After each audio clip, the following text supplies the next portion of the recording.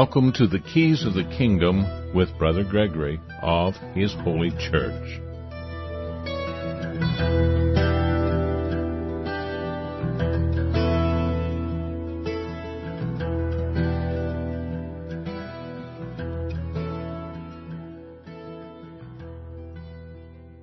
Well, welcome to Keys of the Kingdom. I'm Brother Gregory, and again, we're going to be talking about the Kingdom of God. And we've been jumping around a little bit in the Bible. We've done Deuteronomy 7 and a few other chapters we looked at. And then last week we looked at Genesis 11. And I went over that, the audio for that, which we'll release on our network if you join the network at hisholychurch.org or preparingyou.com. And we share an awful lot of information that should be just common knowledge amongst Christians, but is just seemingly skipped over by modern Christianity because certain doctrines have slipped into the Christian community. In the most general sense, they use this term, Christian community. Community used to be that you shared a common communion, and that's what made you a community. And by communion, we mean your daily bread, how you took care of the needy of society. That's what religion was. Religion was how you took care of the needy of your society, how you performed your duties, all your known duties to God and your fellow man. Whatever God has been saying for generation upon generation for thousands of years, what people imagine God has been telling them. If you go to the Teutons, it was very important that you be courageous in the defense of your neighbor. That was a virtue. That was something that the gods or God of creation instilled in the Teutons, is that they were to come to the defense of their family and the defense of their neighbor.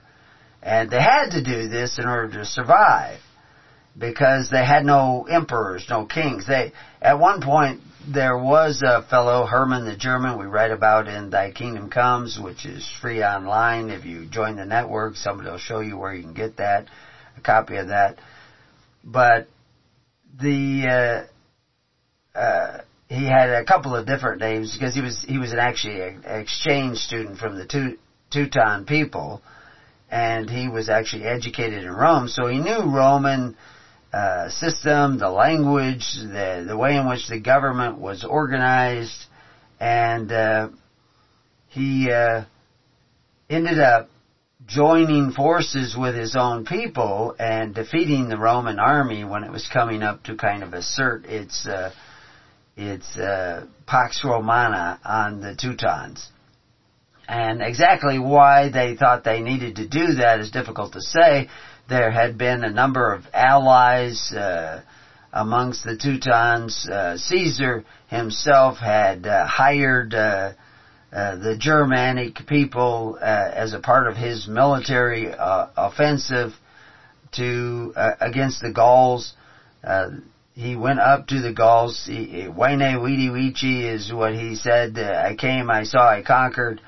And why did he even go up there to the Gauls to begin with? Well, there were some Gauls that were asking for aid from Rome, applying to Rome for assistance to protect them from foreign invasion or invasion of others. Kind of like what's going on in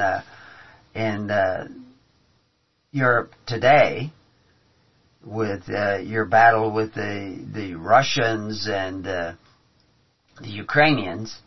The Ukrainians want aid. The United States has given aid in the amount of, or exceeding that of the entire military budget of Russia. Russia has a military budget. Well, Biden, who is the acting president of the United States, literally has sent more money to the Ukraine than the entire military budget of Russia. That's the scale of what you're dealing with. And of course, that's why Caesar went to Gaul. was to aid certain people in Gaul to protect them from, we can't allow foreign invasion to come over into Gaul and assert the rights of individuals and communities in Gaul. And of course, they went up there with supposedly that intent, but what actually took place was over 1 million Gauls were subjugated and sold into slavery or just out and out murdered by the Roman army. And, you know, part of this is some of the Gauls were trying to avoid a conflict with Rome, and doing everything they could do that. We've talked about that before. But the reality is that they were just caught up in this military operation. And like I said, at that particular time, some of the decisive battles with Caesar and the Gauls was won because Caesar was hiring Teutons, Germans, to come over there and fight this battle with the Gauls. And they were a deciding factor in at least one of the major battles with the Gauls that brought about the defeat of the people and then systematic subjugation of large sections of Gaul where, you know, the resistance was killed off and the women were sold into slavery or the men were sold into slavery all over the world.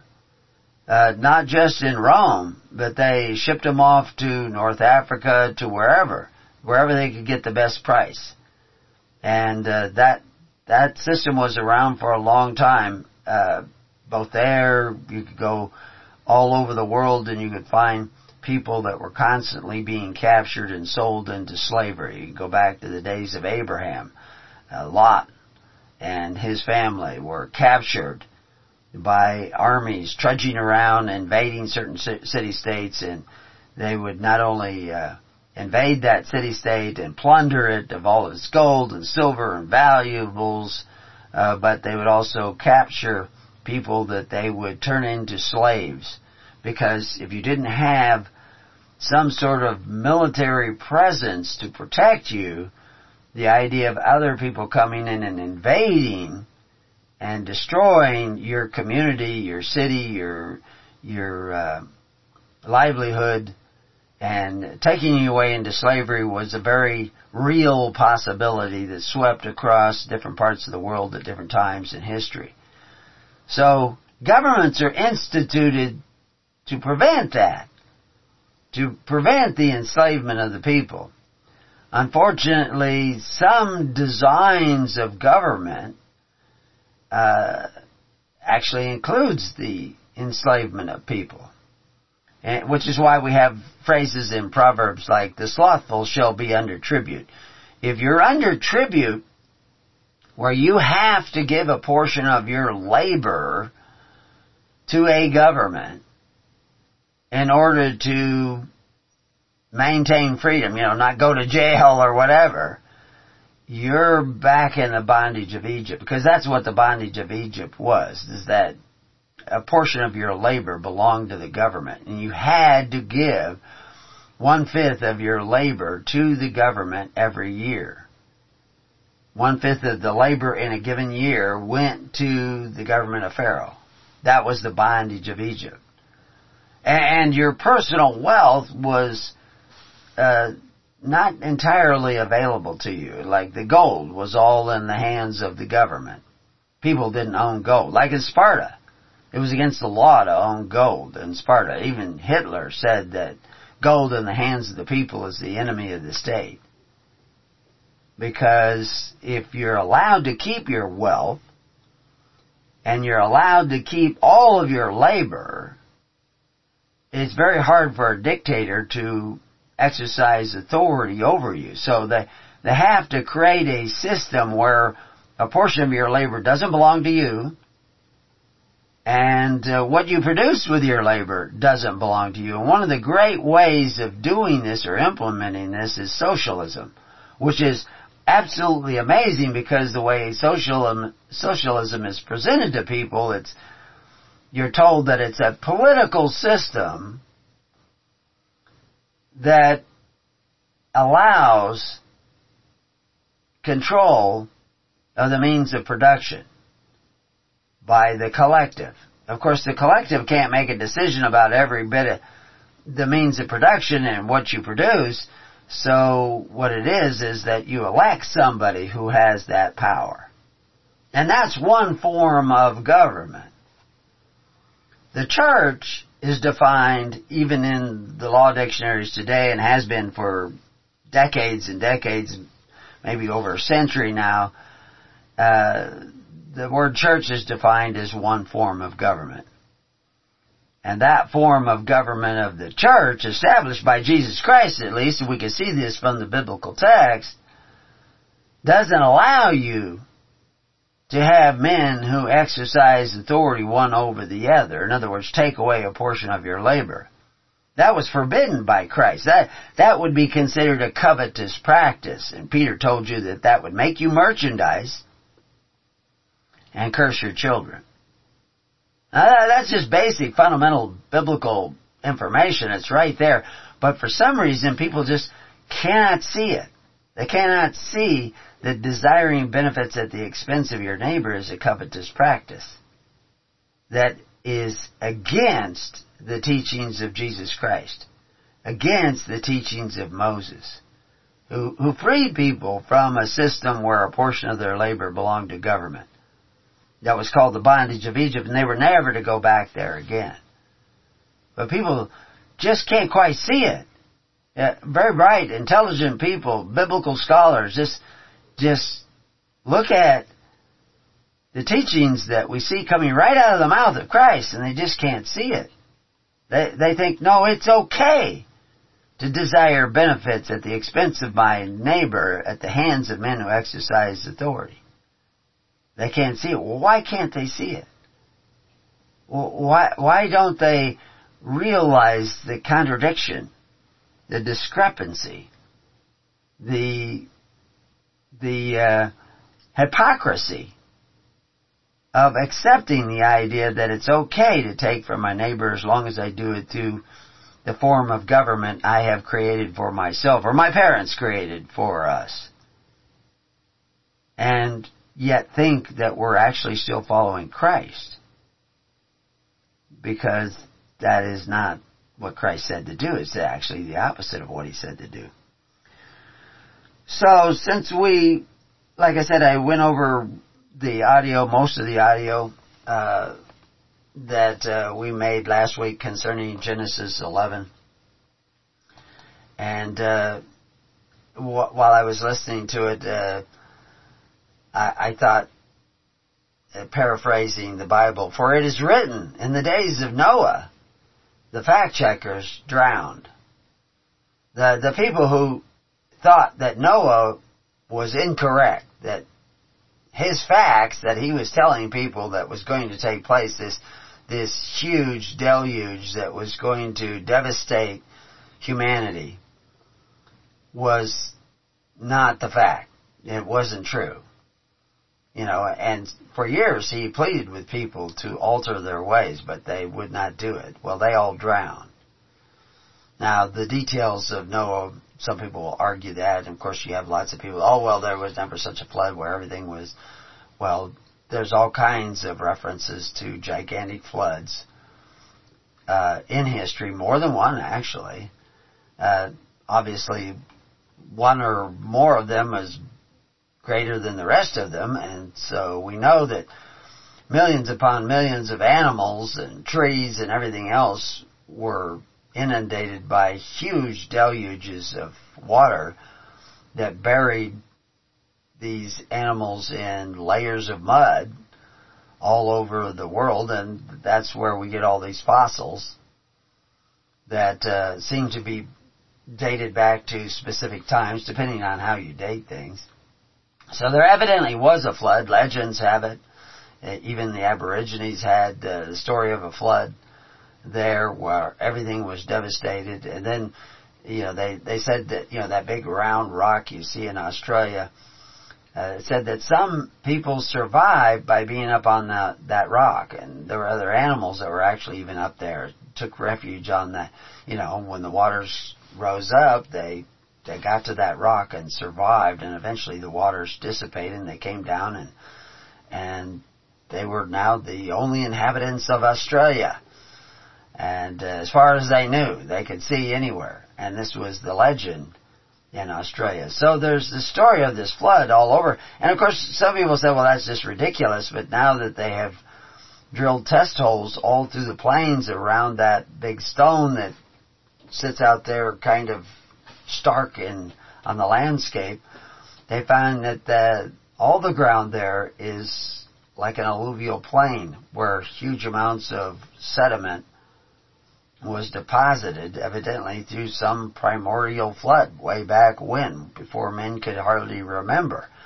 Yet that's the legend that comes to us through the Aborigines of Australia, that there was a flood. So there appears to have been a flood and a destruction, and I'm sure before it came there was forewarning of this flood, but a lot of people denied it.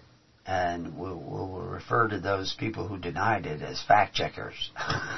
So they, in the time of Noah, the fact checkers drowned. So what are the facts today that we don't seem to know? And of course that's part of what we were going over in the Genesis 11. And I've added a great deal to our page on Genesis 11.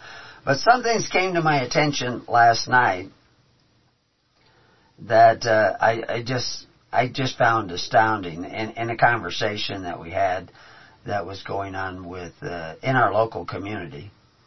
And I'll address some of this in the afternoon show so that you can go to preparingyou.com, find out when the afternoon show is, and we'll cover some of that topic in an afternoon show. Maybe even having a guest on who can talk about some of these things because they're the source of some of the information. But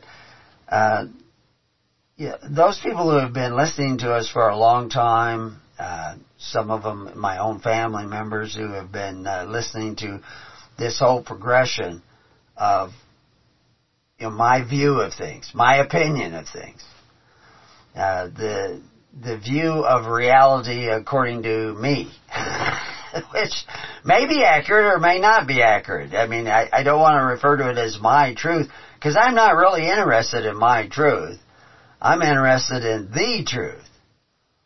And I've only got to the opinion that I have of the truth because I was willing to set down the opinion of the truth that I had before that just wasn't so. And that's one of the things that the fact checkers can't do. The fact checkers have an opinion of what they think the truth is, but they aren't humble enough to say, well, maybe I'm wrong. At least until the water got pretty deep.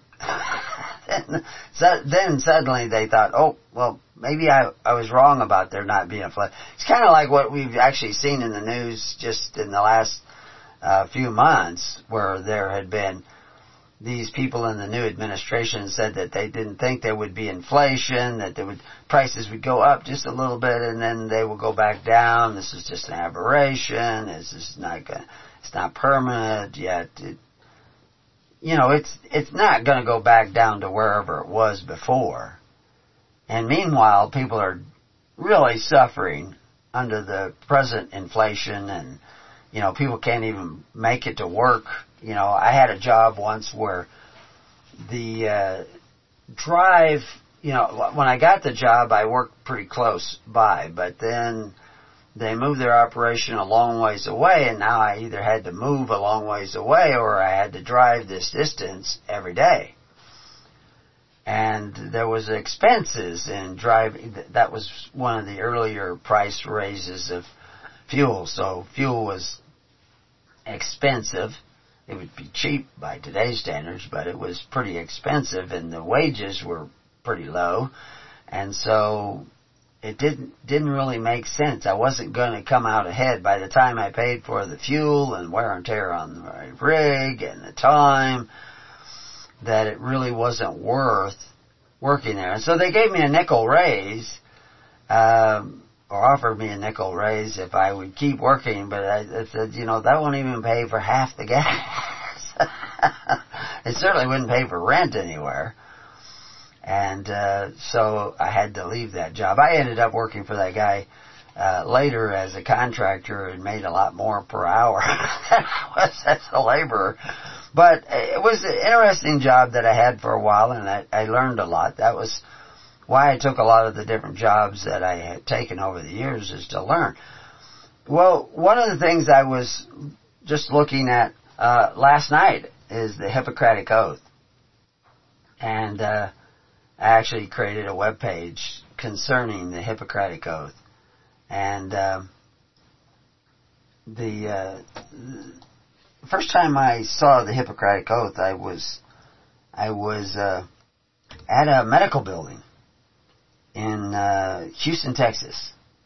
And they had a copy of the Hippocratic Oath kind of etched in the wall there. And it wasn't the actual original, because the original is much longer and written in Greek. But it was a version of the Hippocratic Oath that I found rather interesting at that time. I wasn't very old. I was dropped off. I was very unhealthy as a child. And dropped off to go get my medical treatment from a doctor, and my mom went on to a dentist. And while she was at the dentist, she died in the dental chair. And so I was left at this building for a long time. But it ended up that even though they had called the ambulance and the coroner to come and take her body away, she actually was still alive. I've told this story before. And she could hear their conversations. And they had brought in a medical doctor and listened for a heart and couldn't find a heartbeat. And she supposedly some sort of reaction to the Novocaine. And they thought she was dead. And the hygienist was weeping and crying and all this stuff. And she was trying to get their attention as she lay there supposedly dead. And couldn't move a muscle. And so she finally did move her hand and touched the hygienist who was standing next to her, a lady, and crying, weeping, because they hadn't lost a lot of patients at the dentist office. And she said, she moved, she touched me. And so they began to work on her, and then eventually she started blinking her eyes, and the heart started beating again, and she woke up, and she said, I have to go pick up my son. And I didn't want to let her go. And she went and did pick me up. And I'd waited there at this medical building for hours and hours, thinking like, where is she? What happened to her? It was really cold. And so I kept going inside. And I kept reading this Hippocratic Oath that was etched there on the wall. And I read it over and over again. And there were a couple of words I didn't know. And I was a pretty slow reader. I was pretty young. I was probably around 9 years old, or maybe 8 years old. And I kept reading that oath. And there's one word that I just couldn't figure out what it was, and it was a pessary. So what's a pessary? And so eventually I figured it out. But that was what I call a Kodak moment. And we'll tell you more about that when we return to Keys of the Kingdom. So you will know too. Well, welcome back to Keys of the Kingdom. So the story of me there at that, I was trying to remember, I think it was the Kellogg building. That was the name of the building. That we're going back more than half a century. But yeah, my mom showed up, and I asked her where she had been. She said, oh, I had problems at the dentist. Well, she died at the dentist. At least according to the way that the doctor said that she was dead, that there was no heartbeat.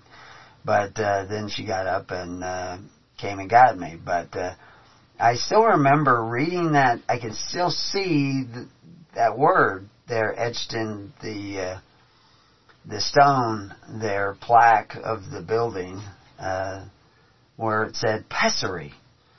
That in order to do the Hippocratic Oath, in order to be to take the Hippocratic Oath, you had to know what that word meant. You know, what a pessary was. And I couldn't figure it out. You know, I couldn't Google it back in those days. There was no Google in those days. So I had to wait years before I actually looked up the word or found a place or the time or the opportunity to look up the word. And I was surprised to find out that it was a substance that would cause abortion. So, the Hippocratic Oath was originally probably penned, or at least it's attributed to being penned by the Pythagorean Society, which was kind of a forerunner to the Essenes. If you study the Essenes, you will find that there were Essenes, what we call Essenes, these people with this particular form of self-government, because that's what the Essenes were. They were a form of self-government. They had their, what you might call, religious orders, and their order was a means by which they learned to govern themselves. And those Essenes did things a certain way. And we've talked about them before, and of course we have articles up at Preparing You, so you can go read about the Essenes, and there's a lot more than we have in the article. There's a lot more that I actually was working on this morning that I could add to that, because there were different kinds of Essenes, and of course they didn't call themselves Essenes, so exactly where a scene begins and something else leaves off is difficult to understand, but the reality is that the Essenes took care of one another through charity. It was very important that they took care of the people of their society through charity rather than through force. And to take care of one another through force would be in opposition to the teachings of the Essenes. It would not be acceptable. It would be something that would literally be extremely unacceptable. But anyway, back to Pythagoras and his oath, and there's evidence that the oath was around for a long time before that, and oath or vow, swear, you weren't swearing to particular individuals, you weren't subjecting yourself to the penalties of perjury according to some legal system, that this was a personal commitment, a personal prayer that you would abide by the fundamental principles of this Hippocratic Oath, which is named after Hippocrates.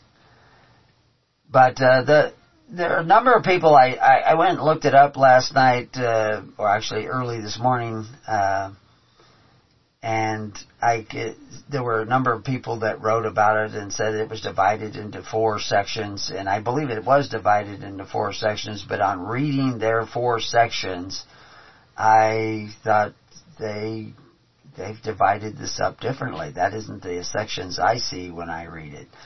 So I put it down at Preparing You, so you can look up Hippocratic Oath and you can see the 4 sections. And basically it's a covenant to mutually honor teacher and student as if they were family. And of course then you have to define family. What is a family and how important is family to societies back then? See, all your social welfare was depended upon the family. The family, this was one of your duties to God and your fellow man, was to take care of your family. That's where it began. But the duty to your fellow man was also to take care of your fellow man, back to what I was saying, where the Teutons believed that it was a part of their duty to protect not only their family, but their neighbors and their families. And so in the Hippocratic Oath, they had this idea that the teacher and student were actually now becoming like a family. It would become like a group, that they had to not only take care of one another, but even their families, the students' families, the teachers' families, the teachers' children. And this idea of loyalty and caring for was essential in society, because there was nobody else to care for you but those who voluntarily chose to care for you. I mean, if you went into the bondage of Egypt, the Pharaoh would care for you. He would provide you with, that's how they went in, is he provided them with free grain. during a famine. And the people had to make an agreement, okay, we would like to receive your free grain because our money has run out, our land has run out, our animals and livestock, we've given everything up in order to buy grain, and the famine persists, so now we will give a 20% of our labor, 1/5 of our labor, to the Pharaoh if he continues to supply us with free bread, grain. And that's how they went into the bondage of Egypt, is they looked to the government to give them charity. Now, the Pharaoh, in all honesty, he had put up this grain out of his own pocket, out of his own wealth, because the people of Egypt weren't subject to income tax. They weren't subject to this 1/5 or 20%. At that time, because we see in the biblical text that they went in to this bondage to the Pharaoh at the same time, at the same famine. It wasn't just the Israelites who did this, it was lots of people, including the people of Egypt. So when he was giving grain, he was giving out of his own wealth, out of his own resources. But then over time, that wealth that had to be replenished. And he replenished it with that 20% of labor. So that if you were a grain farmer in Egypt, 20% of your crop would go to the Pharaoh. And he would refill his granaries with that grain. Grain was like money in Egypt. So, back to the Hippocratic Oath, they had first this covenant with student and teacher that they had to care about one another as much as they cared about their own family. But the second part was there was a duty to do no harm, nor any kind of injustice to the student or to the teacher or to anybody. Respecting the wisdom of diet. Because one of the principles of Hippocrates was let your food be your medicine. They realize that what you eat is often the cause of your illness. So, all those physicians who took the Hippocratic Oath were dietitians. They understood that what you eat is going to affect your health. And so they were very acutely aware of diet as a part of a health regimen. Not only for their patient, but for themselves. And so that's another part of their Hippocratic Oath. This is the second part. And that also includes to give no poison or pessary. Even if it is requested by the patient, they could not give something they knew could do harm to their patient, or to themselves, or to their students, or to anyone. And the final part of this do no harm was also to do no surgery. They actually, it states, it's a little bit different in the Greek, but it says, but I will keep pure and holy, that be separate, both my life and my art. I will not use the knife, nor even verily on sufferers from stones, but I will give place to such as are craftsmen therein. So this physician is not a surgeon. We see that today, somebody will be a surgeon, somebody else will be a general practitioner, or maybe somebody like Fauci would be a bureaucrat. And but that, Fauci's not a physician according to this Hippocratic Oath, because he was a big advocate of remdesivir, which barely made it through the trials, and if you really examine the trials, you would know that it didn't even make it through the trials. They had to stop the use of remdesivir for many people because it had so many ill effects. It's a poison.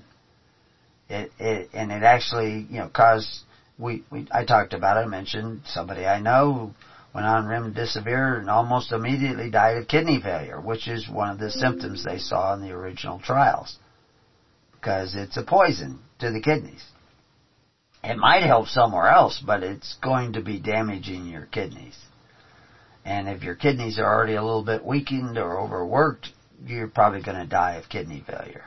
And of course, many people did. But it's okay for him to give those poisons, because I don't think he ever took the Hippocratic Oath. That's not his deal. He's also not a surgeon. Although he did try to cut out some of the remedies that other people found successful in treating this flu virus that was going around. Just recently I put on some pictures on Facebook page of, I found them rather stark pictures. They were from a game camera that we set up near where the sheep stay at night. And in walks this bobcat and stares into the lens. That's the first picture we have of him staring straight into the lens of the camera. And so I put it up on my Facebook page. You can look up Brother Gregory Facebook page if you want to see the pictures. But the cats, I also heard last night, which I guess I knew before, is that cats can carry COVID. So your house cat can carry COVID. So, if you're going to wear a mask, you probably need to put a mask on your cat too, because I know somebody who's really likes cats and they're still wearing a mask everywhere they go, and they probably don't realize they can get COVID from their cats. And so you're not going to get rid of it. The only way you'll be safe from it is natural immunity. But anyway, so he did cut out those other treatments and made it difficult for people to get. So in that sense, he was a social surgeon. But back to these 4 precepts that we see in this Hippocratic Oath is confidentiality was also sacred. Because in treating their patients, they would find out, they have to ask, what about this? Do you do this? Do you eat this? Do you, have you been, whatever. You find out about private information that if you divulged it could hurt your patient. So confidential, part of your oath was to keep confidential anything that you might find out in treating your patient and helping your patient. But the last thing was a violation of these precepts to do no harm opens my and my profession to harm. And what it is this is the enforcement arm of the Hippocratic Oath. That if you violate any one of the first 3 precepts, then you should expect to be violated in the same way. That they believed in a cause and effect universe, which is probably why they thought diet was so important. What you do is affecting your health. It isn't a matter, today people go to the doctor and they just want a remedy. They don't want to change what they're doing. Somebody who has, maybe they're obese, they weigh 400 pounds and they've got, bad knees. And they want to go to the doctor and get something to take care of their knees, but they don't want to go on a diet and lose a couple 100 pounds. So they're looking for remedies, but they're not looking for change. And of course, that's a poor approach to health. But it seems to be the modern consensus to health. So what does this have to do with what we're going to talk about today? I took that little side trip and hopefully as I was led to do that, to take a look at that Hippocratic Oath and realize that, and I mentioned it before, that, abortion was around in the bondage of Egypt.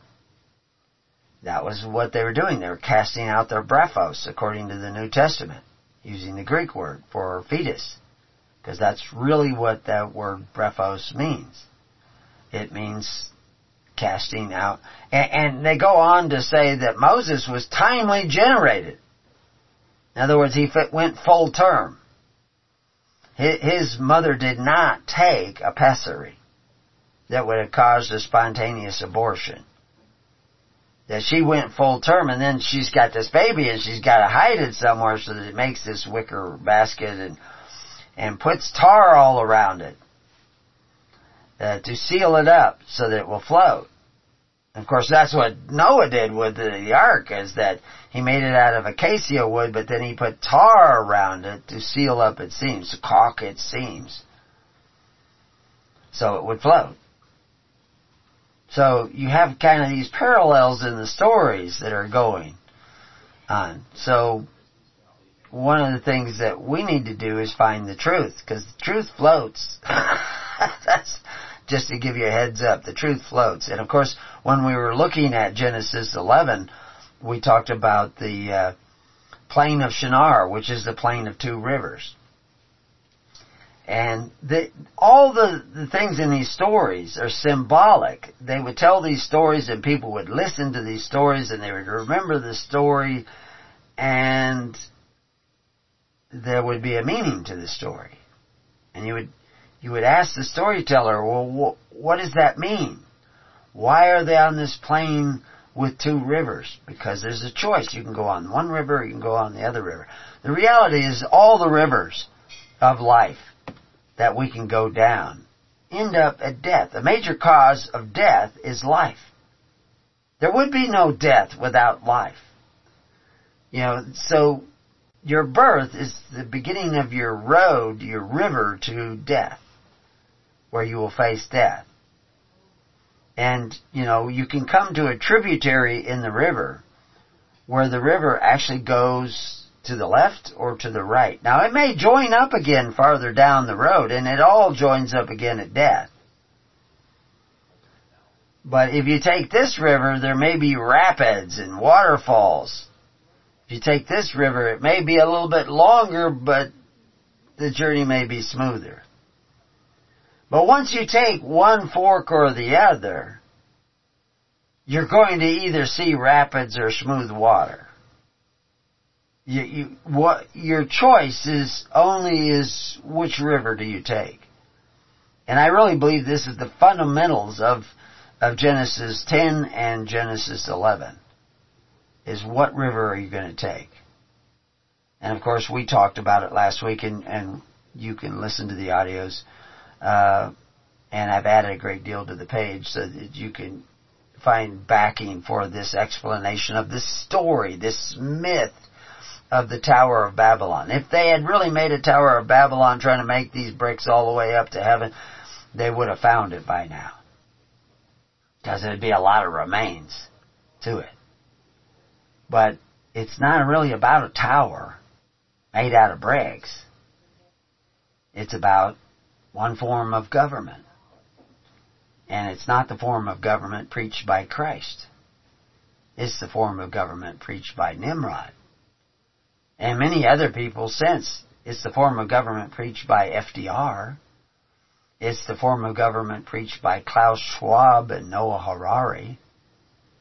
And if you want to know more about that, you just have to listen to the audios. And we'll tell you where you can listen to them if you join the network.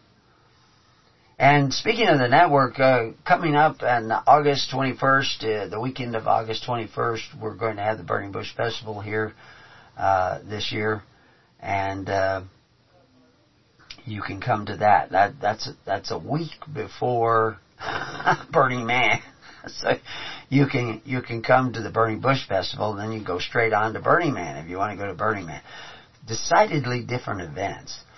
But there will be things that I share with the ministers. If you do what Christ commanded, which is sit down in the tens, hundreds, and thousands and start taking care of your neighbor's family as much as you want to have your own family taken care of, which is the nature of the kingdom of God and His righteousness, and it is the nature of pure religion, where you care about your neighbor's family as much as you care about your own.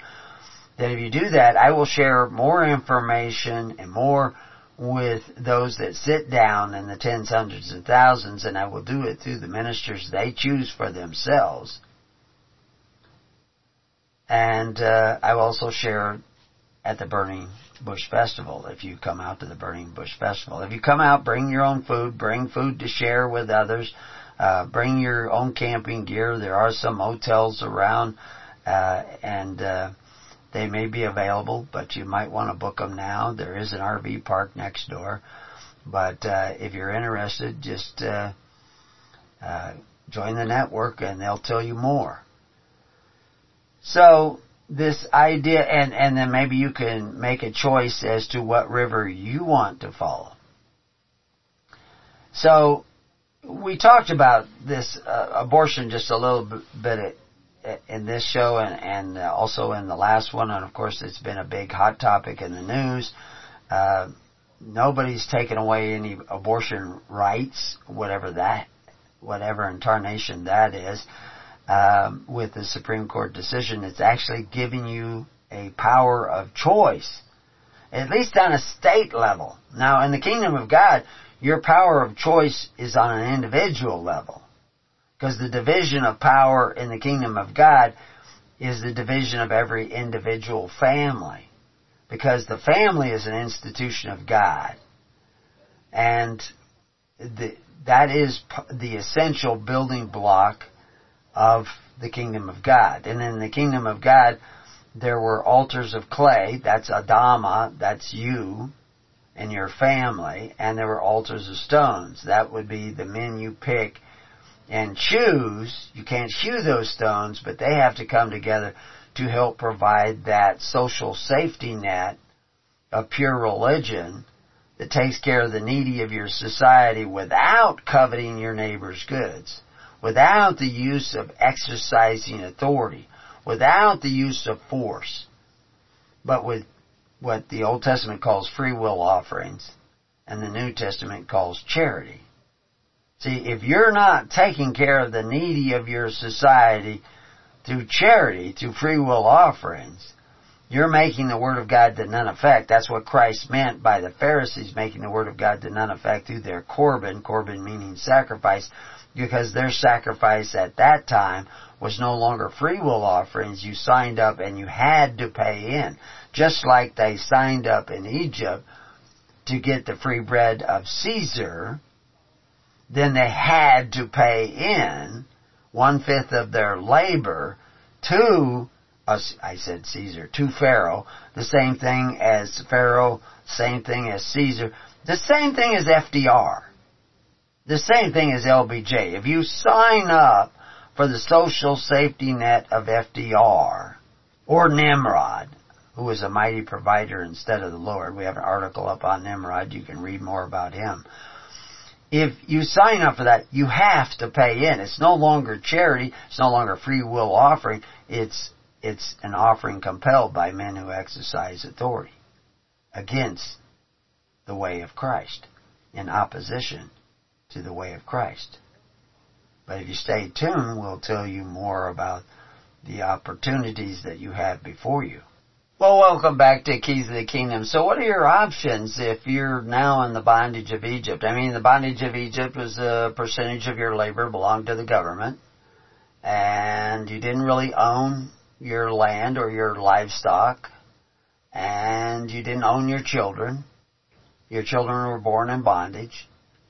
And the people found this to be a burdensome thing because, of course, there was a new Pharaoh in town. And, my studies show me that it was Tutmosis III who was the Pharaoh at the time of the bondage of Egypt, at the time that they departed from Egypt, where the plagues took place.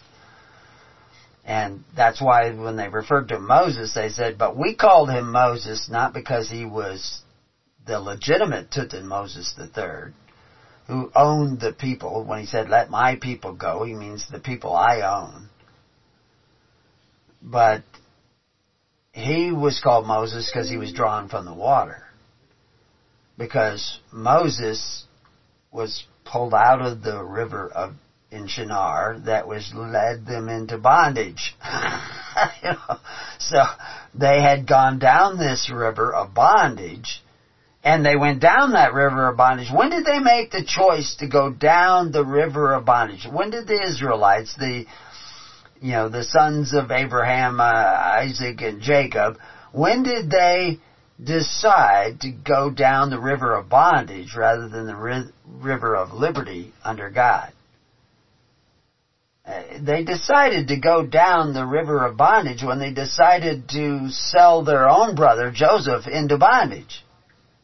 Because as you judge, so shall you be judged. So if you decide to turn your neighbor into a human resource so that you can have free stuff, you will be turned into a place of bondage. You will be sold into bondage. You will go into bondage. Cause and effect. Universe is built in.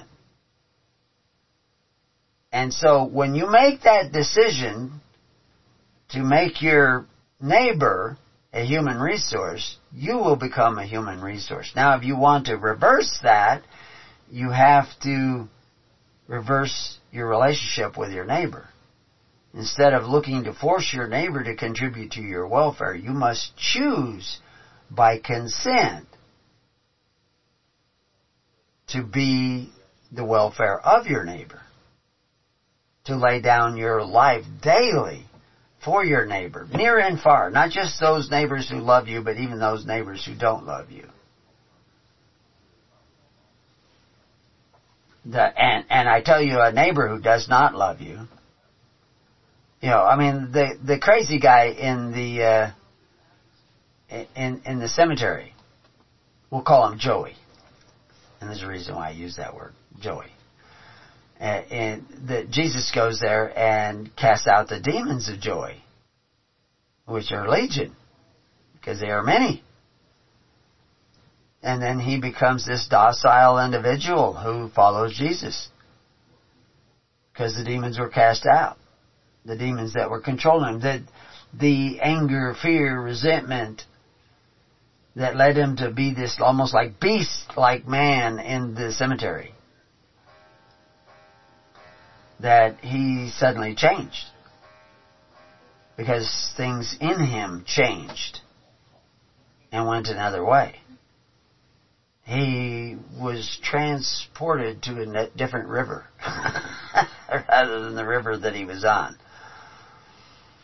So, anyway, we talked last week that, everybody's going to have you believe that all the people in the earth, the whole earth, had one language. That's what they teach you. Even though, like I said, in the very chapter before,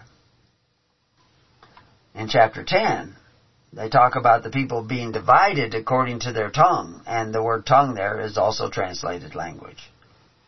Now, the word that they translate language here in Genesis 11, it's almost never translated language. As a matter of fact, it appears like 157 times, trying to think how many times, maybe it's 175 times, it appears in the Bible. This particular word, 175 occurrences in the Bible. Sapan is the word. But the particular form that we see in Genesis 11 only appears 8 times. So 175 times it is a combination of letters, be it Shin, see if I remember the letters. Yeah, be it Shin, Paya, Hey. And, but it only appears 8 times in that particular form. Well, actually, it appears, with be it maybe 10 times at the beginning, maybe more, maybe 10 or 12 times. Sometimes it's only the 2 letters. Sometimes it includes a tav. But this particular form, these 3 basic letters, it only appears 8 times. It is only translated language once. And that's in Genesis. It's translated, it appears in Exodus 28:32, and it's translated, there shall be a binding. Well, how is there shall be a binding the same as the word language? That's actually in the New American Standard. In the King James Bible, it's thereof it shall have a binding. In Exodus 39:23, it's translated with a band or with a binding. In Isaiah, it is translated stammering lips. That's in Isaiah 28. In Isaiah 35, it's translated unintelligible speech. So that can be translated speech, but only in relationship to unintelligible speech. In Ezekiel 3:5, unintelligible speech or strange speech. In Ezekiel 3:6, unintelligible speech or strange speech. So a lot of times it's this combination of letters and words that gives you the meaning, but it doesn't mean language. It's not the normal word for language. We know that they were already divided according to their language, so when somebody tells you that they all had one language and this is going to be confounded, it's going to be confused so that they can't understand each other anymore, they're not actually talking about their language being confused, where all of a sudden they all wake up and they're all speaking different languages. That's not the story. That's not what they're telling you. The last occurrence of this particular word is in Zephaniah. And it's in chapter 3, verse 9. And so in that Zephaniah, what does it actually say? It actually says, "For then will I turn to the people a pure language, that they may all call upon the name of the Lord to serve Him with one consent." So, in that, Zephaniah 3:9, we see this idea that something changes back. There was this confusing, unintelligible speech, this binding of the mind that also binds the person, because as the mind is bound, so is the person bound.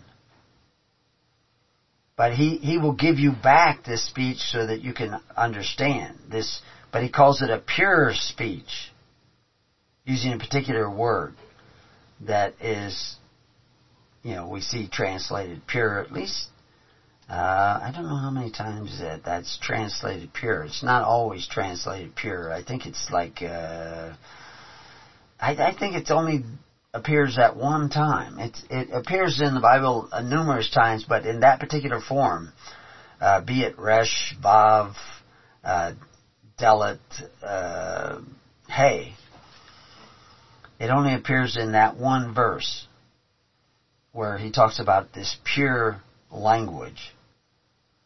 So, I don't want to turn everything into a Hebrew-Greek class, but the reality is that ultimately the only way you're going to understand what I'm trying to tell you or what this story is trying to tell you is that the Holy Spirit guides you. Because here in Zephaniah, he's saying that he's going to give his people this purified lips, this purified understanding, this purified comprehension. And at least I think it's interesting that he ends this statement. It's given to you because you call upon the name of the Lord. You don't call upon the name of the Pharaoh or FDR or Joe Biden or Donald Trump or any of these other kingdoms of the world. You're actually calling upon the Lord, and that would mean calling upon the way of the Lord, and that, in other words, following the ways of the Lord, the ways of Christ, which is to sit down in the tens, hundreds, and thousands and take care of one another with charity, which is a unique idea. and should be just on the tip of every mind, of every tongue, of every Christian, that understands that I can't ask somebody who exercises authority to become my benefactor by taking away from my neighbor. I can't do that. That would not be following the commandments of Christ. And we will only abide in His love and His protection if we keep the commandments of Christ. If you love me, keep my commandments, He says. So why is that so difficult? Why is it so difficult to take care of one another through charity? Well, the churches don't do it anymore. The churches send you to, what was that story just this week? Pelosi was barred from, she's supposedly a Catholic, and she was barred from communion by, I think, an archbishop of her diocese. And she's been allowed to go to take communion from the Pope. Pope says it's okay to abort children. You know, that's not going to keep you from taking communion. So it brings new meaning to, is the Pope Catholic? So, but these are the bizarre things that are going on. It's almost unintelligible, except for the fact that it is unintelligible if you don't understand the story of Babel and what they were really doing. That they were turning clay into bricks to be used as stones. And of course the stones at the altars of Abraham were the people that you looked out amongst yourselves and found that you trusted, and you consented to give them free will offerings to help take care of the needy of your society. But you kept the right to decide who you were going to give to and how much you were going to give, because you were free souls under God. And the division of power in the kingdom of God is with each individual and each individual family. That we aren't supposed to exercise authority one over the other and force the contributions of the people like the governments of the Gentiles. The government of the church is different than that. Because Christ said you're not to be like the governments of the Gentiles who call themselves benefactors but exercise authority. Yet all these people who go to their churches and say they are Christians, that's how they take care of the needy of their society. That's not pure religion, that's impure religion. But in Zephaniah 9, chapter 3, verse 9, it says, to serve Him with one consent. You take this river whereby you take care of one another through consent, through free will offerings. He goes on in verse 10, from beyond the rivers of Ethiopia, my suppliants, even the daughter of my dispersed, shall bring mine offering. How do they bring it? By consent. Not by force. This takes us back to John the Baptist. John the Baptist, until John the Baptist, everybody was trying to do it by force. You sign up, you register with Herod and his temple, either the temple at Jerusalem or the temple of Roma, because he built that one too. But they're both the same system, where you sign up and then you have to pay in. The temple of Jerusalem sent out scribes to take account of what you make, what you earn. And the Gabbai and Mulkai. And they would determine what you owed in taxes, and you had to pay that. Your temple contribution had to go to the temple. And it built a really big temple and had lots of gold.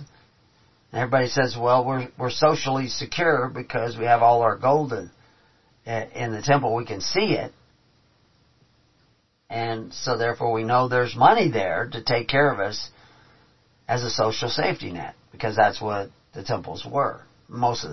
Many of the temples operated as a social safety net. Some of them operated, like I said, like the Temple of Moneta was actually minting the coins. That was almost its sole job. The Temple at Ephesus minted coins, but they also invested it like an insurance policy that they owned ships and harbors, and so they were making money, and So then your social security was secure through the temple at Ephesus. But the Christians were accused of robbing the temple at Ephesus because people were signing up with the apostles that had a different system in mind and not signed up with the temple at Ephesus. So many of the supporters that had supported the temple at Ephesus were now supporting the church. So these are the ones who were robbing the temple of they weren't breaking into the vault, people were repenting, thinking differently, and that if we're going to be a free people, we need to take care of one another with free will offerings, not with forced offerings, forced contributions. This is the whole theme throughout the Bible, whether you're reading Zephaniah or Genesis or Isaiah or Exodus. But people can't see that they think social justice is a political means, and it's an apostasy. They've actually departed. That's what apostasy means.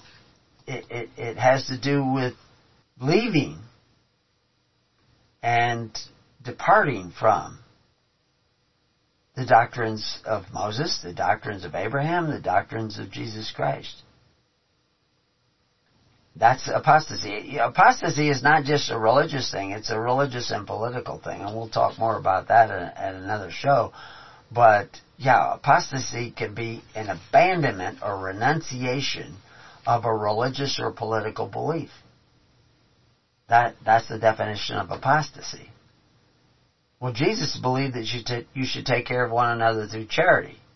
FDR said you should take care of one another through forced taxation. And of course that's what Pharaoh wanted to do. That's what Caesar started doing. You know, Rome was around for years taking care of the needy through charity. But then they got another idea. They started thinking differently. And they started thinking, well, we'll take care of one another through force. We'll force people to contribute. And of course they started with selling the poor Gauls into slavery. Made Caesar one of the richest men in all of Rome. He had so much wealth coming in from the sale of these poor Gauls, these Frenchmen who were now being populated all over the Mediterranean as slaves. But, because that's where France used to be, or what is today is where Gaul used to be. Gaul was divided into 3 parts according to Gaules tres partes est. That's what Caesar writes when he came, he saw, he conquered. Gaul is divided into 3 parts. And because it was divided, he was able to conquer it. First he conquered the ones who didn't ally themselves with him, and then he conquered the ones that did. And that's, of course, how you've been conquered, is that you began to force your neighbor. You started with, income tax was only on the rich. Income tax wasn't on people made under, you had to make equivalent of almost $1 million before you owed any income tax. At least several $100,000. I'd say about $1 million. You almost had to make $1 million as a fiduciary to pay any income tax. But now you can pay income tax if you make $30,000. At least a portion of that is your Social Security tax, which used to be like 1.5%, and now it's 14%. Just your Social Security is almost up to what you had to pay when you were in bondage in Egypt. And all this is taking place right before your eyes while you were singing in church. And it's been going on now for almost a century. I mean, Social Security Act was 1933? June 5th, 1933. That's not quite 100 years ago, but it's pretty close to 100 years ago. And with that, you departed from the ways of Christ. You weren't going to take care of the needy through charity anymore. You were going to take care of the needy through force contributions. Of course, you had started this already with your public education. Public schools used to be built by voluntary labor and voluntary contributions. Churches often started the first public schools, open to anybody in the community, could go there and get an education. And those that had extra funds helped support that educational institution. But that was your original public schools. But then you started saying, well, let's tax people. Let's tax our neighbor. Let's force our neighbor to contribute so that we can have free education. Because free education is a good thing. But coveting your neighbor's goods is not a good thing. And it takes you down that other river. And that's where you've been going. You've been going down that other river.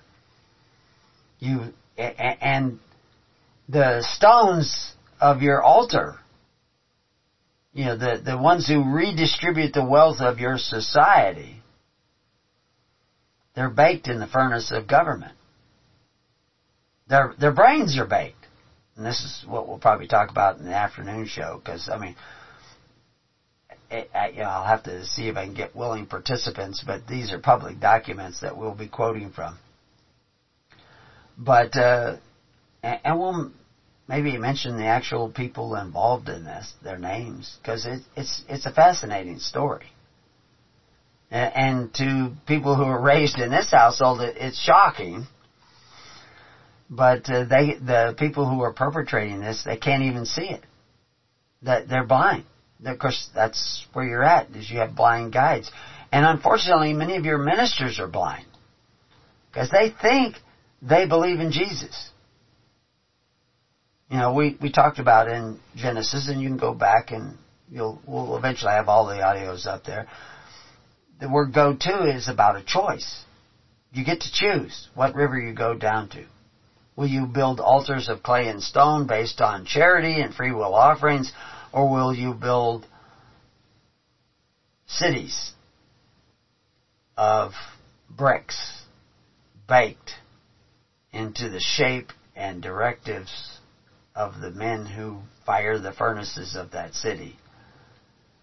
And they will redistribute the wealth according to their desire. And how will they stick these bricks together? Because, I mean, how did they fit the stones of the altar together? Because the same word for a gathering of stones was a gathering of friends. You couldn't chisel the stones. You had to fit them together. People think, oh, there was some magical way in which they formed the stones. No, it's living stones. It always was living stones. You're missing the story. But in the story of Babel, they stick them together with slime. Well, at least that's the way it's translated. Slime from the swamp? No, it's actually slime from the tar pits. They stick them together. Kind of messy, but it works. Well, how do they stick them together? How do they control them? How do they bind them together with slime, this tar? Well, what's the slime of society today? Isn't it lawyers? I mean, my father was a lawyer, and I've told the jokes and stories that he used to tell me about. He was dishonest enough to be a lawyer, but not dishonest enough to be a politician. And he was probably the most honest lawyer. I mean, if he even said that out loud, that shows that he was a lot more honest than most people. I mean, God gave me my parents, and I thank God for them. Because they showed me many, many, many things. And through them, I was able to see many, many things. But ultimately, it's God who's my Father.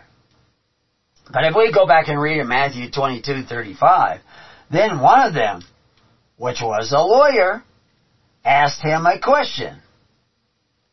Why? Tempting him. And saying, da-da-da-da. Or Luke 7:30. But the Pharisees and lawyers rejected the counsel of God against themselves, being not baptized of him, of Jesus Christ, of John the Baptist. And the Lord said, Whereunto then shall I liken the men of this generation? And to what are they like? They are like unto children sitting in the marketplace and calling one to another and saying, We have piped unto you, and you have not danced, and we have mourned to you, and ye have not wept. So, this is why on the book Covenants of the Gods we have the Pied Piper who takes your children. We'll be back to Keys of the Kingdom. So welcome back to Keys of the Kingdom. So we see these patterns that are constantly being repeated where, Jesus talks about, woe unto these lawyers and they create these situations in a legal system in a city. This reference, even the word in Hebrew for city is a terror. When the Israelites wanted to have a king, and Samuel warns them, 1 Samuel 8 warns them that he's going to take and take and take and take and take and take and take, and they say, give us a king anyway. They went back to their cities once they were given a king. They went to their cities. When they decided, we made a mistake, we went down the wrong river, and now we don't want to have a king, and they had to go to the king and ask Rehoboam to release us. Let's go back to the way it was when we had no king in Israel, where we took care of one another through faith, hope, and charity. The king said, no, my father whipped you with whips, I'm going to whip you with scorpions. And some of the people said, what is David to us? And they went back to their tents. They didn't go back to their cities. They didn't go back to their citizenship, their civil status. Paul talks about the fact that our civil affairs are in heaven. Well, the way your civil affairs are in heaven is that you take care of one another through that one consent that they talk about in Zephaniah. It's a new language. It's a new way of thinking. But most people can't think that way. They're blind guides. Your pastors are blind guides. They're telling you that you're saved while you're still a worker of iniquity. And Christ warns that many would think that they are believers in Him when they're actually workers of iniquity. And we're showing you where the clear evidence of that iniquity lies. It lies in the lie that you're actually doing it the way Christ said to do, that you're actually a follower of Christ. He mourned to you, and ye have not wept, he said. They piped unto you, but you have not wept. See, verse 33 goes on, and he starts right away. For John the Baptist came neither eating bread nor drinking wine, and ye say, he hath a devil. Why? Because he's telling people to take care of one another through charity. If you have 2 coats and your neighbor has none, share. Do the same in meats. That's not the way Herod and the Pharisees were doing it. They were saying, sign up with the temple to our system of synagogues, which was a system of tens, hundreds, and thousands. A synagogue was 10 families. And we will take care of the needy of your society. If your son is blind, we will help take care of your son. If you fall on old age, we will help take care of you too. And you can't rely on your son because your son is blind. So this is why we see in John where we have a blind man who now sees, and he's professing Jesus as the Christ, as the King. That's the Christ, the anointed. It says, you're going to get cast out, and they say, go to the parents, and the parents say, well, we can't say. Because they know that if they say that Jesus is the Christ, they'll be cast out of the temple. and the system of the synagogues, the system of social welfare, the social safety net set up by Herod and the Pharisees, just like the social safety net set up by FDR. And men like LBJ and Barack Obama and Biden and even all your Republicans. Yeah, the Republicans don't want as much taken from your neighbor as the Democrats do, but they still cleave to their social welfare system based on forced contributions. How any Christian, any real Christian would fall for that is just astounding to me. But so many people will reject that idea. No, can't be. Can't be because I'm saved. I believe in Jesus. But you don't believe in what He said. You're not doing what He said to do. You're not keeping His commandments. You're coveting one another's goods. And even Peter and Paul, James said, pure religion is taking care of one another without the constitutional orders and systems of men like FDR and LBJ and Barack Obama. You're supposed to be, that's pure religion. It's taking care of one another through faith, hope, and charity. John the Baptist wouldn't do it through force. He would only do it through charity. Jesus only preached doing it through charity. Peter warns that if you do it through covetous practices, you'll become merchandise and curse your children. But you're doing it. You're doing it through covetous practices. You're desiring more and more benefits at the expense of your neighbor. You're just saying that the Democrats went too far. But both the Democrats and the Republicans have gone down the same river on the plains of Shinar. Both of them have their stones. They have bricks for stones, and those stones will bust in your door and take from you if you don't give what you owe. You owe Caesar now because you don't have Jesus as your real king. You say, well, Jesus is my king. No. Whose table are you eating at? Are you eating at the table of the kings of the world? Or are you eating at the table of Christ? And, that may be a decision. I haven't eaten today.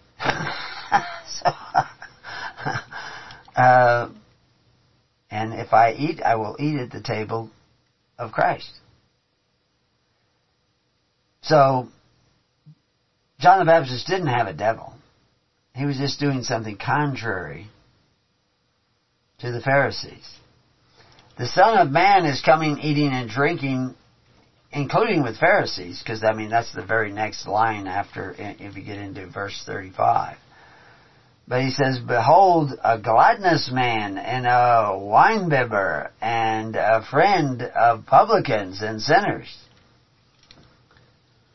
But they themselves are workers of iniquity. The Pharisees were workers of iniquity because they created this system that Abraham was told to get out of. Abraham was told to get out of Ur, out of Haran. Well, what was distinctive about Ur and Haran? They were both cities. This is both back in the days of Babel and Hammurabi codes, and it was a legal system that actually promoted slavery. According to Hammurabi codes, if you helped a slave get free, it was punishable by death. And of course, Christ came to set the captive free. The ultimate change that we need to have, that we need to foment in our own lives, is that we need to think differently. We need to repent. We need to realize that forcing our neighbor to contribute to our welfare is going against the righteousness of God. In Luke 11:45, then answered one of the lawyers and said unto him, Master, thus saying, thou reproachest us all. And he said, Woe unto you also, ye lawyers, for ye lade men with burdens, grievous to be borne. And ye yourselves touch not the burdens with one of your fingers. Woe unto you, for ye build the sepulchres of the prophets, and your fathers killed them. Truly ye bear witness that ye allowed the deeds of your fathers, for they indeed killed them, and ye build their sepulchres, and therefore also the wisdom of God. You've killed the wisdom of God, the wisdom of righteousness, the foundations of the kingdom of God, because you've taken out of the hands of the people that daily consent and a daily ministration of charity, of pure religion. And the people have gone down that river. Now you want to be transferred over to the still waters. You want to be set free from your captivity. Well, these two rivers that have diverged, they will meet again. And unfortunately, there will be death of many, just like there was in the days and the plagues of Egypt. But you either have to go the way of righteousness or continue to go the way that you've been going. And this is why the plagues, why God hardened the heart of the Pharaoh, so that the people had to stay there in bondage for a period. This is why Jesus says, pay unto Caesar what is Caesar's. But when they were in bondage, they had to pay their tally of bricks, but they had to clean in the field at night for their benefits, for their straw. Francis Chan, who, I like Francis Chan, a lot of things he says, but he just does not seem to take it far enough. I don't know if he's worried about losing his constituency or what. Maybe it's just not yet time, but maybe he will begin to actually... I know a lot of pastors that are pretty good guys, pretty close to the kingdom. And Jesus talks about Pharisees who came, who were very close to the kingdom. But a day of reckoning eventually came where they had to make a decision as to whether to preach the whole gospel or not. Because if you don't preach the whole gospel, you preach a lie. And in his letters to the church, he writes the early church was known for how they care for one another. They were focused on eternity and cared little about possessions. But I can show you in all kinds of early writings of the early church writers that they said, no, possessions were important because without returning every man to his possessions and every man to his family, which was what Jubilee was all about, setting of the captive free, without returning them to your possessions, how can you have charity? If you own nothing, you don't have charity. But in reality, you can have charity. With every breath of your life, you can have charity. That statement about the early Christian caring for one another is true. And the same with the Essenes. Same with a lot of different societies. But the idea that they did not care about possessions is misleading.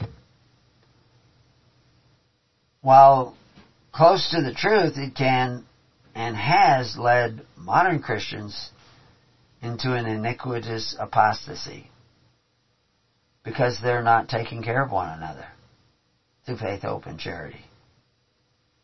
They take care of one another through what they call social justice, through systems of government that exercise authority one over the other and force the contributions of the people. The prophecies concerning the end of our captivity was to proclaim that liberty throughout the land unto the inhabitants thereof. Not just the Christians, but to all the inhabitants thereof. See, the Romans were willing to turn the Gauls into slaves instead of prosecuting Caesar for his war crimes against the Gauls, because he gave so many benefits to the people. And so they turned a blind eye to the fact that where did the money come from? And that's That's what people are doing today. But now it's not just a blind eye. Both eyes are blind. They just can't see it. They can't see the truth. Can you see the truth?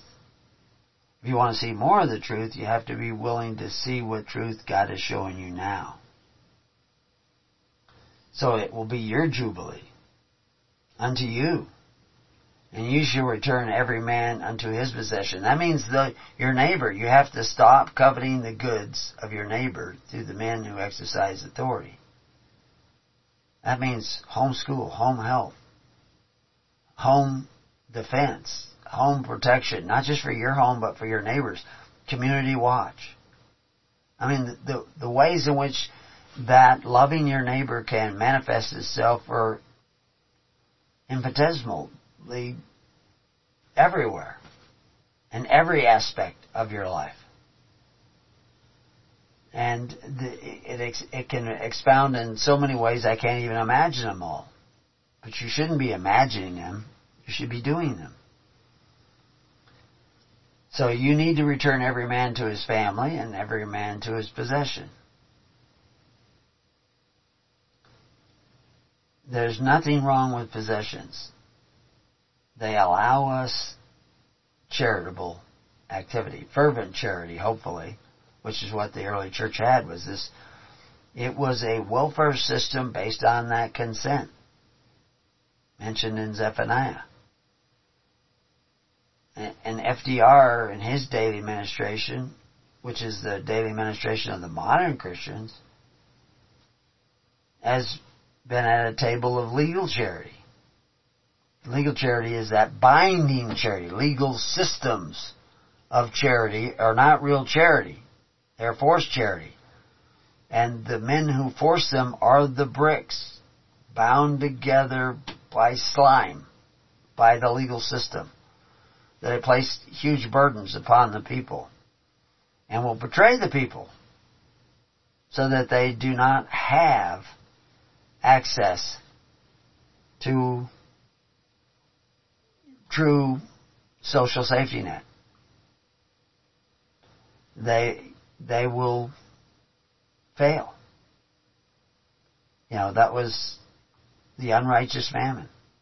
The wealth that they had accumulated, mammon meaning accumulation of wealth, the unrighteous mammon, accumulation of wealth, accumulation of a treasury. The word Corban is also translated treasury.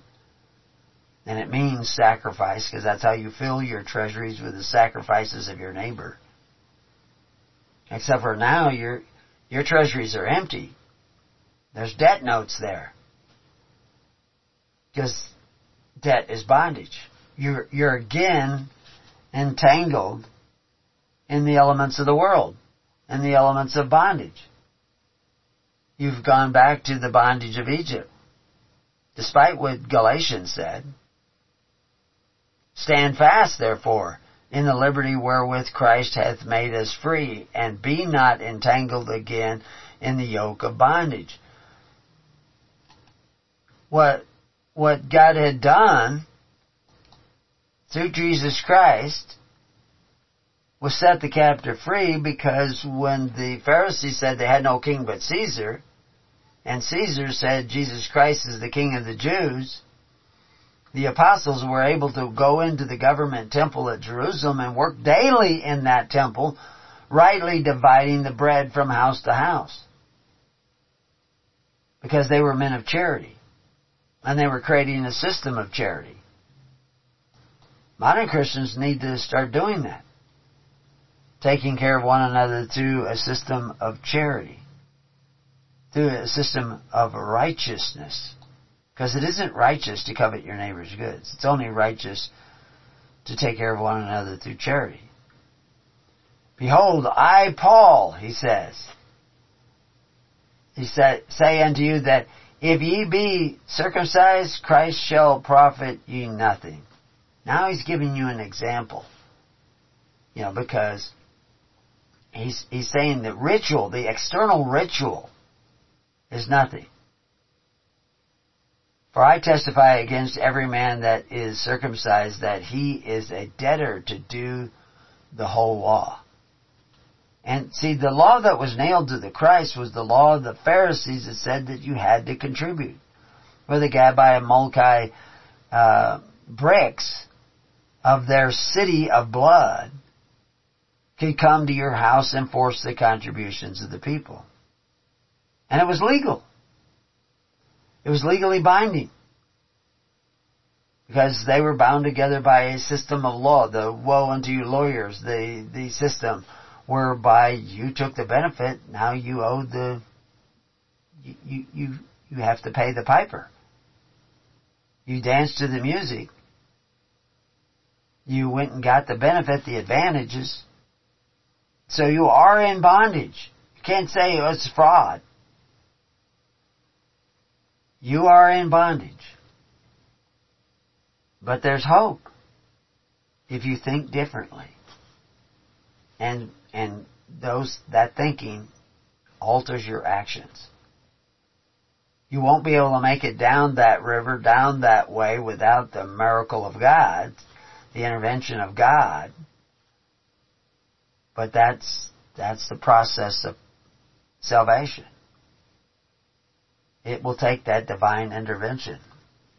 Paul goes on to say, for I testify against to every man that is circumcised that he is a debtor to do the whole law. Christ is become of no effect unto you, whosoever of you are justified by the law, ye are fallen from grace. Again, the law of the Pharisees was what was nailed to the cross. The legal system of the Pharisees, this is one of the weaknesses of the Greek language. They only have one word for law, nomos. And I understand that nomos means the law, but see, the legal system becomes the law when you bind yourself to the law of God. In other words, take the benefit from Pharaoh, from Caesar, from FDR. You become bound. Because God is a God of contract. God is a God of cause and effect. You can say, well, I didn't know. Well, you know that they weren't giving you anything except what they took away from somebody else. That's not rocket science. So ultimately, there's this need of repentance. But Paul says, but for we, through the Spirit, wait for the hope of righteousness by faith. They only have the hope that their neighbor will be there for them and will consent to be there for them, to help them. And they have faith in that cause and effect. If you force your brother into bondage, you will go into bondage. If you turn your neighbor into a human resource, you will become a human resource. If you repent, think differently, and become the benefactor to your neighbor through daily consent, your neighbor, through hope and righteousness by faith, will become your benefactor. But I don't really see how that will work very well unless you sit down in the tens, hundreds, and thousands and actually start caring about your neighbor, sacrificing your time, your energy, your resources, your possessions for others. Casting your bread upon the waters in hope that it comes back to you. With every donation, you are circumcised in Christ. In verse 6 he says, for in Jesus Christ neither circumcision availeth anything, nor uncircumcision, but faith which worketh by love. Faith in laying down your life for your fellow man, in one form or another, by your choice, by your consent. It puts you in the other river. Miraculously, it puts you into the river of righteousness. Because that's what we're supposed to be seeking, is seeking the kingdom of God and His righteousness. Don't be like all those people that we see in the biblical text making excuses. I'll do that tomorrow. I'll do that later. right now I have to go do this. I have to go do that. No. You have to repent now. You have to seek the kingdom of God by doing what Christ actually said to do. And turning around from the ways of persuasion of the world and walking in the footpaths of Christ in the early church. So anyway, don't forget the Burning Bush Festival on August 21st, and that weekend, let us know if you're coming or you want to come. Until then, peace on your house, and may God be with you. God bless.